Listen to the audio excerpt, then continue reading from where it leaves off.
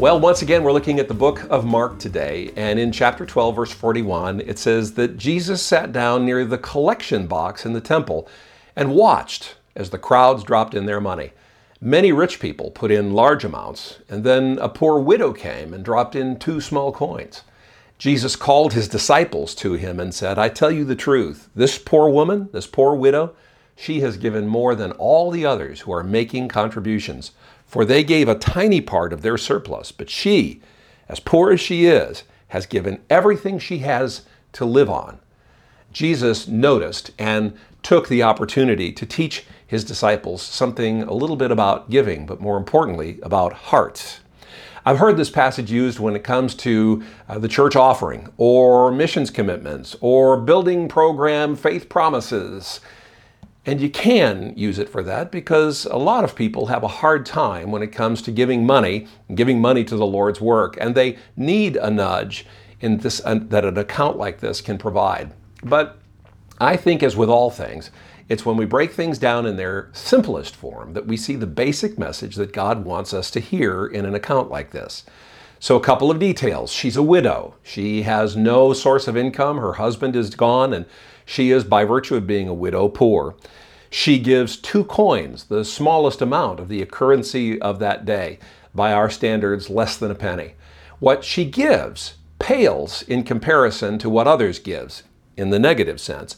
But God notices, Jesus notices, not the amount that she gave, but her heart. Often, a major element of Jesus' teaching is that attitude is more important than action.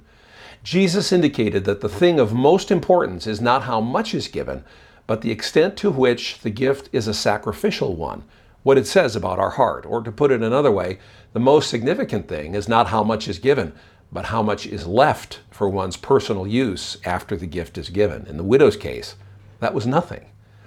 The widow's total giving demonstrates an attitude of absolute trust in God. Her heart told her to give out of obedience, reverence, trust. We don't know, but probably all of those things. And occasionally I'll hear people say, well, you know, God doesn't need my money. And that's absolutely true, because all of it is His already. But more importantly, God wants your money. I'll say it again. I'm not being a prosperity preacher. God wants your money because He knows that if He has your money, He has your heart. Jesus laid it out this way in Matthew 6. Wherever your treasure is, there the desires of your heart will also be.